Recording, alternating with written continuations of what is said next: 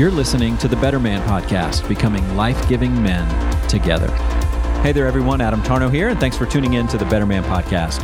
Our guest today is Clay Scroggins. Clay and his wife, Jenny, and their 5 kids live in the Atlanta area. Clay is the lead pastor at Buckhead Church, and he's also the author of 2 books, How to Lead When You're Not in Charge and How to Lead in a World of Distraction.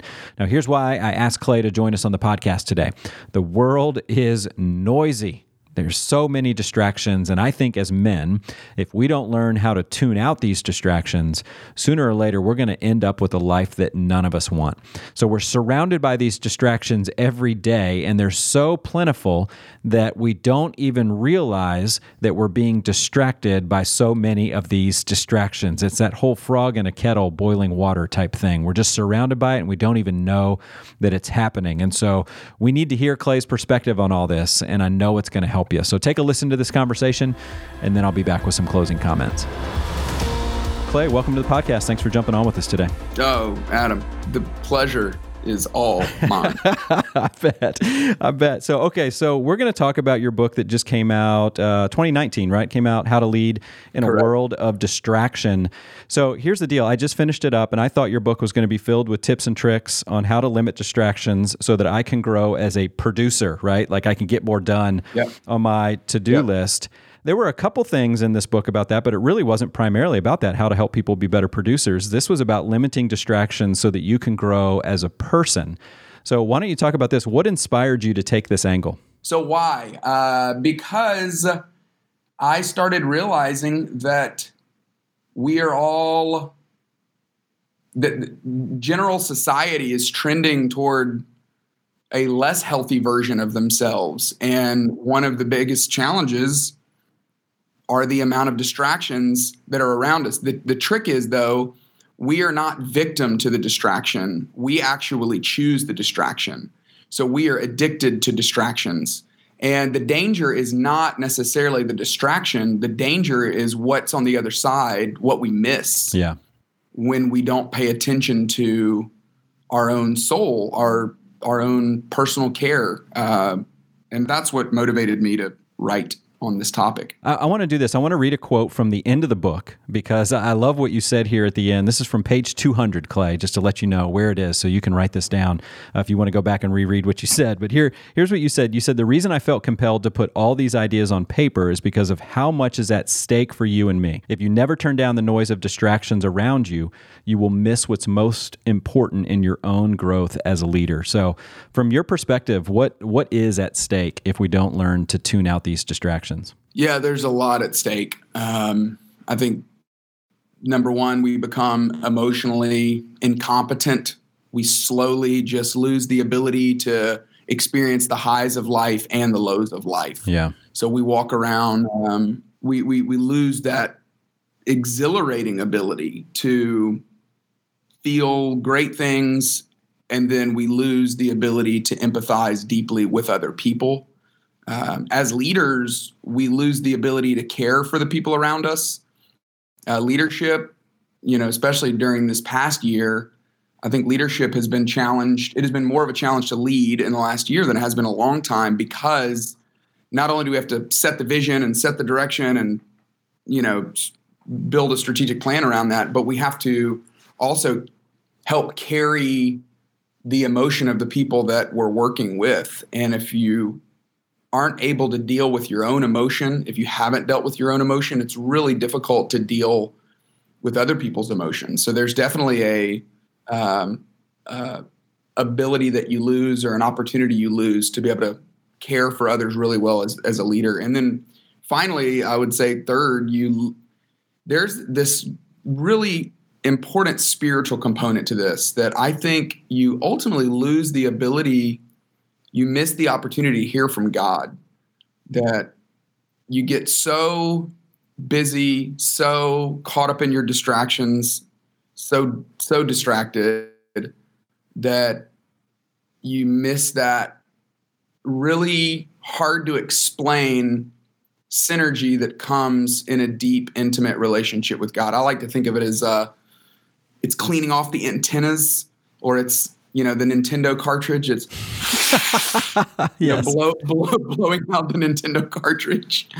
I think that's what you miss. Is you miss that clear picture, that intimate feeling that is possible with a Heavenly Father that wants to commune with us on a daily basis. And just what I've learned about God is that he very rarely shouts above our noise. He usually waits until we're willing to turn down before we really get to experience the richness and the depth of who he is and what he has for us. Yeah, that's really good. So from your perspective, what do you think are some of the most common distractions that men out there face? Well, if we were to just make a list, if we were to poll the listeners of Better Man, we would find, some of the more common ones are the phone, work, hobby, whatever the hobby is, golf, hunting, sports.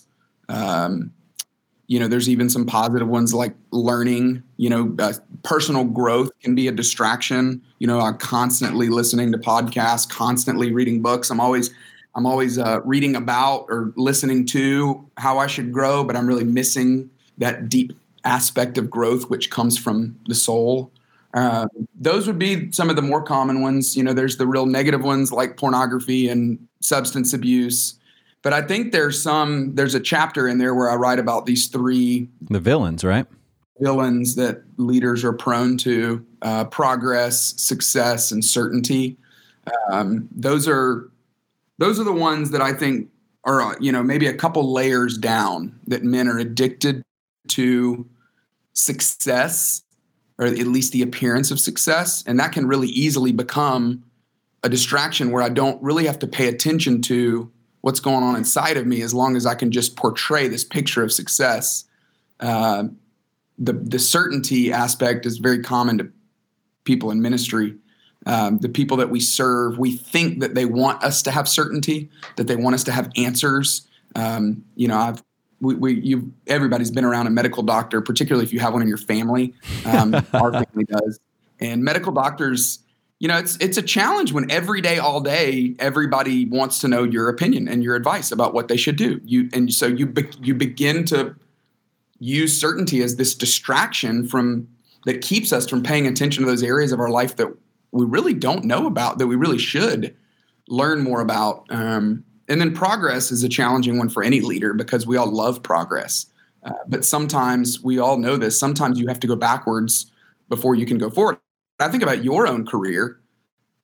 You were making progress in your career, and you did some internal work and realized, we need to take about 3 steps back before we move forward. And everyone around, or at least I think my perspective was, the people that were closest to you were cheering you on and going, yeah, that's great. But then that next circle of consent was like, what in the world is Adam doing? Yeah. This does not make sense. That doesn't make sense at all. So I think that's, those are some of the more, maybe a couple layers beneath that men face. So when you go through this list, here's what's really interesting. So you said some good things, or some morally neutral things, like an iPhone, or work or a hobby. And then you said some things that we think are obviously sins, with pornography, drugs, substance abuse, things like that. So I think of Hebrews 12:1, right? Therefore, since we're surrounded by a great cloud of witnesses, let us throw off everything that hinders and the sin that so easily entangles, and let us run with perseverance the race marked out before us. That verse has been so helpful for me in my life, and I remember that kind of aha moment of seeing that the author of Hebrews there is talking about 2 things, really, is that he's talking about the sins that entangle us, which we all would agree. Sure. Okay, those are things that trip me up in my following after Jesus. But then there's almost this other thing, this everything else that hinders, which is kind of really interesting, because it's stuff that maybe is not bad, like a hobby, or maybe not bad, like learning and personal growth. But if it is so loud in your life that it's distracting you from following after Jesus, it can have the same impact on your spiritual life that a sin does, right? Yeah. And so I love that list that you're coming up with there, because I think you nailed it. That those are most of the things that I think we are struggling with. So when you share this message with men, how are they reacting? Are they looking at you wide-eyed going, what are you telling me to do right now? Are they relieved? Are they finding it helpful? What are some of the reactions? Men are not, this is not an easy message for men. This is not easy for men to accept, because it feels squishy. I think men have a hard time with the concept that the best leaders really are the most emotionally healthy leaders. I think men are still prone to believe the lie that, no, the best leaders are the most skilled leaders. But all of Daniel Goleman's research around emotional intelligence has really, I feel like it's cut the legs out from under that pretty clearly, that great leadership is not about the ability to communicate. It's not about the ability to put together a strategic plan. It's not about the ability to build a pivot table in Microsoft Excel. Not that there's anything wrong with that. And those skills are terrific. Yes. Great leadership really does come from a place deep within us that's trending toward emotional health. So yeah, most men have a harder time with that because emotions don't come easy to us men. Most men would say, I have two emotions. I'm either happy or hungry, one of the two. But that's part of the challenge here, is trying to widen our emotional vocabulary because we are emotional beings. God created us as that, and they don't have to be. It doesn't mean we're a candidate for Dr. Phil's show just because we're willing to look inside at what those emotions are. But here's what I'll do like to talk to men about, though, is every one of us, if I were to go around and just do like a simple exercise and say, hey, give me the greatest compliment you've ever received, who do you think the number one position in our life is that people normally say when they say, oh, well, this is the greatest compliment I ever received? Usually they say it was from my dad. Yeah. And we all have fathers that we look at and either admire how they cared for themselves emotionally or wish that they had cared for themselves more emotionally. I was at lunch with a guy yesterday who said, I said, he's telling me about his parents' marriage. And he said, oh yeah, they're building a house right now, literally with 2 master suites, one for each of them. Yeah. And I mean, that's heartbreaking to hear that. And I said, when did that start in your mind? Where did you start seeing that? And he said, oh, well, my dad was never really emotionally available. And then it probably all started, it was much more clear when he was in his late 40s, early 50s, and he got really into triathlons. And he just started to pour all of his energy into that. And you could just see he and my mom's relationship start to distance to the point now where they're building 2 master suites. So, a guy like that, if I were to ask him, hey, this might be hard for you to pay attention to what's inside of you that you're running from or avoiding or failing to deal with, but how much do you wish your dad would have paid attention to that stuff that was inside of him? I think the view is a little clearer when we look at it in other people. It's just harder to do that on our own. Yeah. That's really good. And I love what you're saying there about the emotional vocabulary, because I think I've been one of those guys in my own life that if I compare myself to the average man, people would say I'm more emotional, right? Which when men say that can feel like an insult. And I think the older I'm getting, I realize, no, I just think maybe I've got the vocabulary. I think all men feel emotions every day. Every day we all feel it, right? Because what you're saying, we're humans, right? It's the way God made us. Some are better at articulating them than others. And so because a man might be able to articulate his emotions doesn't mean he's, quote, emotional because he knows how to talk about them. You're emotional because you're a human. And sometimes just that vocabulary can be really helpful, which one of the best parts of your book was in the middle there, you just gave men, or you gave the readers just the list of words to describe your emotions, which can be so helpful because it's not just a blank page. It's like they call it a feelings wheel. That feels a little weird to go print out a feelings wheel. You can't carry that to the office without feeling a little insecure. But you had it in a table, and it was just all these words that were so helpful with all that, just growing in your ability to articulate those. So, Clay, you talk about your journey of hitting an emotional wall. You share a really great story in there of a conversation you had with your boss and how you showed emotions.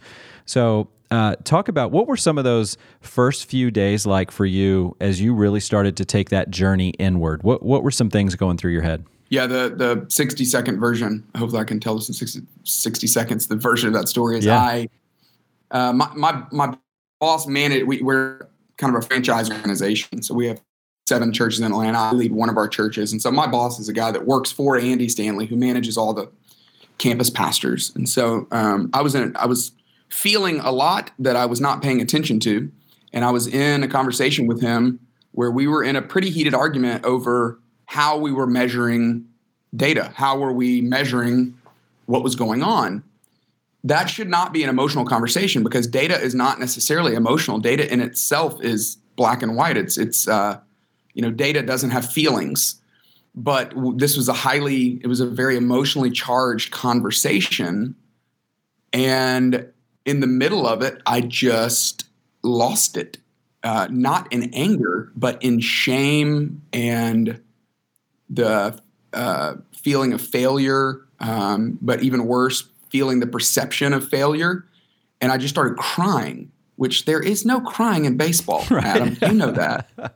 So I had never really cried in a conversation at work. I mean, and when I see something good that happens, I mean, a baptism or a story of life change or something powerful, I've cried at that, but I've never just lost it. And this was the worst part, is that my boss is a pastor and I'm a pastor. So we both have been on the other side of this our whole career, right. Where you do all the tricks, you go like, do I tell a joke and try to make the person laugh? Do I give them some space and leave some silence? Do I lean in, So he leans in toward the end of it. Cause I just was like, hey, I can't talk. I don't even, every time I try to start talking, I'm just overwhelmed with emotion that I hadn't been dealing with.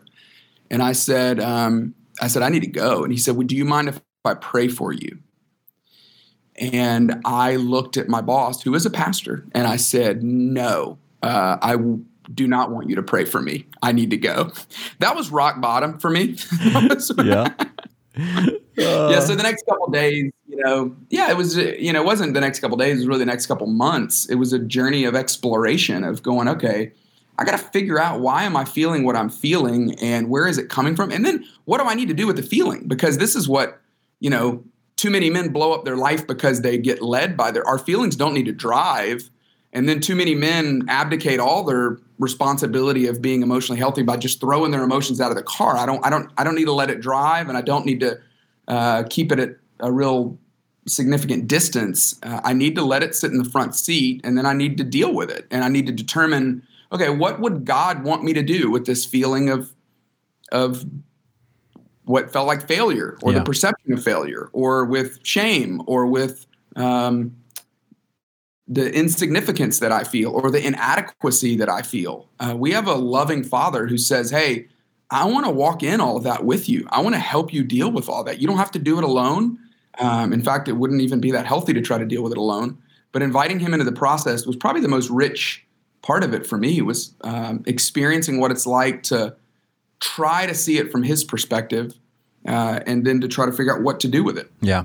I love that story. It's so helpful. And I think, anybody that reads that, and especially men reading that, will really identify. And I think you give some really helpful, then practical ways to become what you call an emotional detective. And again, I think that's a great word, maybe for men, because we all wanted to be Sherlock Holmes or somebody like that. So you're using the word detective, which kind of sounds cool. But what have been some practices for you that have helped you the most as you continue to try to be an emotional detective? Well, none of these are urgent. They're all part of a healthy lifestyle. I mean, ultimately, they're spiritual disciplines. Yeah. The more I started digging into spiritual disciplines, the more I started realizing, that's why God gave us these personal disciplines, because they keep us in a healthy rhythm. Emotions are not something that do well when you let them stack up and then go deal with them as a batch. They're better dealt with on a consistent, regular basis. And so, things like getting quiet.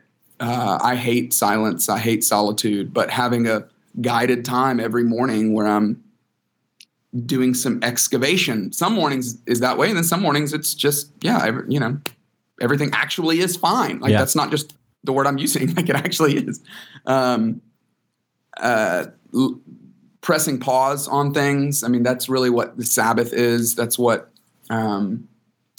fasting from stuff really is. In the first month of the year, my wife and I did a dry January, so we didn't drink during the month of January, which we've done that for a number of years. It's a great reset after the holidays. February, my wife is so good at doing this. So she does this almost every month where she presses pause on something. So she's, February 1st, she's like, hey, I'm not going to eat desserts this month. You in? And normally I'm like, no, deuces, I'm out, but I'm in on it. she'll do a month of no social media. I was in on that one, just no TV for a month, no spontaneous impulsive purchases this month. That's really difficult for me. Yeah. Because a lot of times I'll go to, even online shopping, or I'll just go to Costco to unwind and just buy, the comfy just because. That clearly is the most suburban dad thing you've ever said, is I'll go to Costco to unwind. It's my utopia. So I think the point is, there might not be anything behind that, but if you don't turn it down, you can't tune in. If you don't turn down that noise, then you don't know what's behind it. And so learning to press pause on those things. So I was getting quiet, pressing pause, speaking to yourself, paying attention to the language you use with yourself. I love the concept that comparing ourselves to other people is not very healthy, but really comparing ourselves to where we were is a much better concept. And learning to care for yourself, learning to challenge yourself, learning to, it's why we sing worship songs. It's why we recite creeds. It's why we memorize scripture, because it's a form of self-talk. Those are the words that we end up telling ourselves about who we are and about what our purpose is. Those are just a few of the rhythms that are really rooted in spiritual disciplines. Yeah. The idea of simplicity that you had in there as well. And so talk about that one, because I think, the speaking to yourself, getting quiet, pressing pause, a lot of those are clear. The simplicity piece, though, I found to be the most challenging to think about how to implement that. So talk about that idea real quick, and then how have you tried to simplify your life so that you can tune into what's going on the inside? Well, life doesn't move toward simplicity. Life moves toward chaos. So knowing that, I think, is really important. That's just the natural gravitational pull to life. If you have a house that's 2,000 square feet, in a couple of years, you will fill it up. There will be stuff everywhere. But the same is true of your schedule. If you have, however many waking hours during the week, 100 awake hours, you will fill up that time if you're not careful, and life just becomes more complex and chaotic. And so knowing that is really, really important. But why simplicity really matters is because the best kind of life, the best kind of leaders really are led by their why. It's the spine that should run through, the thread that should run through everything we do. And so just keeping our own personal mission in front of us. Why am I alive today? What's the purpose that God has for me today? And then does what I'm doing today align with that, or does it not? It is it's the way we stay on mission. It's the way we live life on purpose, but it's also the way that we keep things simple. It's the way we know how to categorically say no to things. So, and it changes over time. You and I are in a similar stage of life, where utopia is Costco. We have kids that are involved with stuff, and, it's the busiest. This is, studies have shown that the stage we're in and are entering into is the busiest stage of life, because it's where communication picks up, activity picks up. And so there's some things that I can't do right now, or just not that I can't do, things that I've chosen not to do because I just want to keep my life on mission in this season. And that demands really seeking simplicity. So spending multiple nights away from my family, because I'm speaking at something or engaged in some other activity, is just something I won't do. So I've pretty much said, hey, if I can't go there and back in a day, spend one night away from the family, I'm not going to do it. So that kind of simplicity has helped me get on top of my calendar, as opposed to my calendar feeling like it's on top of me. And it helps me turn down all that noise to pay attention to what's really going on inside of me. And I don't really like it, because what's going on inside of me is I feel like I'm getting left behind. I feel like people are getting ahead of me. Feels like people are building careers and I'm not, or whatever those feelings would be. That those are the things I should pay attention to, because then you start asking the question, well, why do you feel that way? What made you think that the more you traveled and spoke at places, that the more important your life is? Or at what point did you get into this for the biggest stage possible? Those are the soul questions that keep me if I'm willing to answer them, keep me in the healthiest position as a dad and as a husband, and ultimately as a leader in my profession. So I think that's kind kind of the summary of the simplicity. No, concept. I love it. And then that's why it goes next into the speaking to yourself, because if you do feel like you're being left behind, now you've got to have the truth to be able to combat all of those thoughts that are going in your mind. And so it all fits together so perfectly there. So Clay, I'll just ask you one last question and then let you get back to your day. But, one of the reasons you talked about like what's at stake, you talked about this ability to empathize and connect with people. And so how have you seen this journey toward, tuning things down so that you can tune into the inside? What have been some of the benefits that you've seen in some of your key relationships? How have you found the joy in really being able to connect with others along this journey? Because this isn't a solo project. And just to make that clear, this isn't stuff that I know that you're not just doing this all on your own. This is stuff that's happening with others. So how have you seen the Lord really help you now connect better with other people? If you choose to put rhythms in place where you are trending toward emotional health, it does have implications on everyone around you. When the leader gets better, everybody gets better. So it does help your family. It helps your marriage. It helps the people around you at work.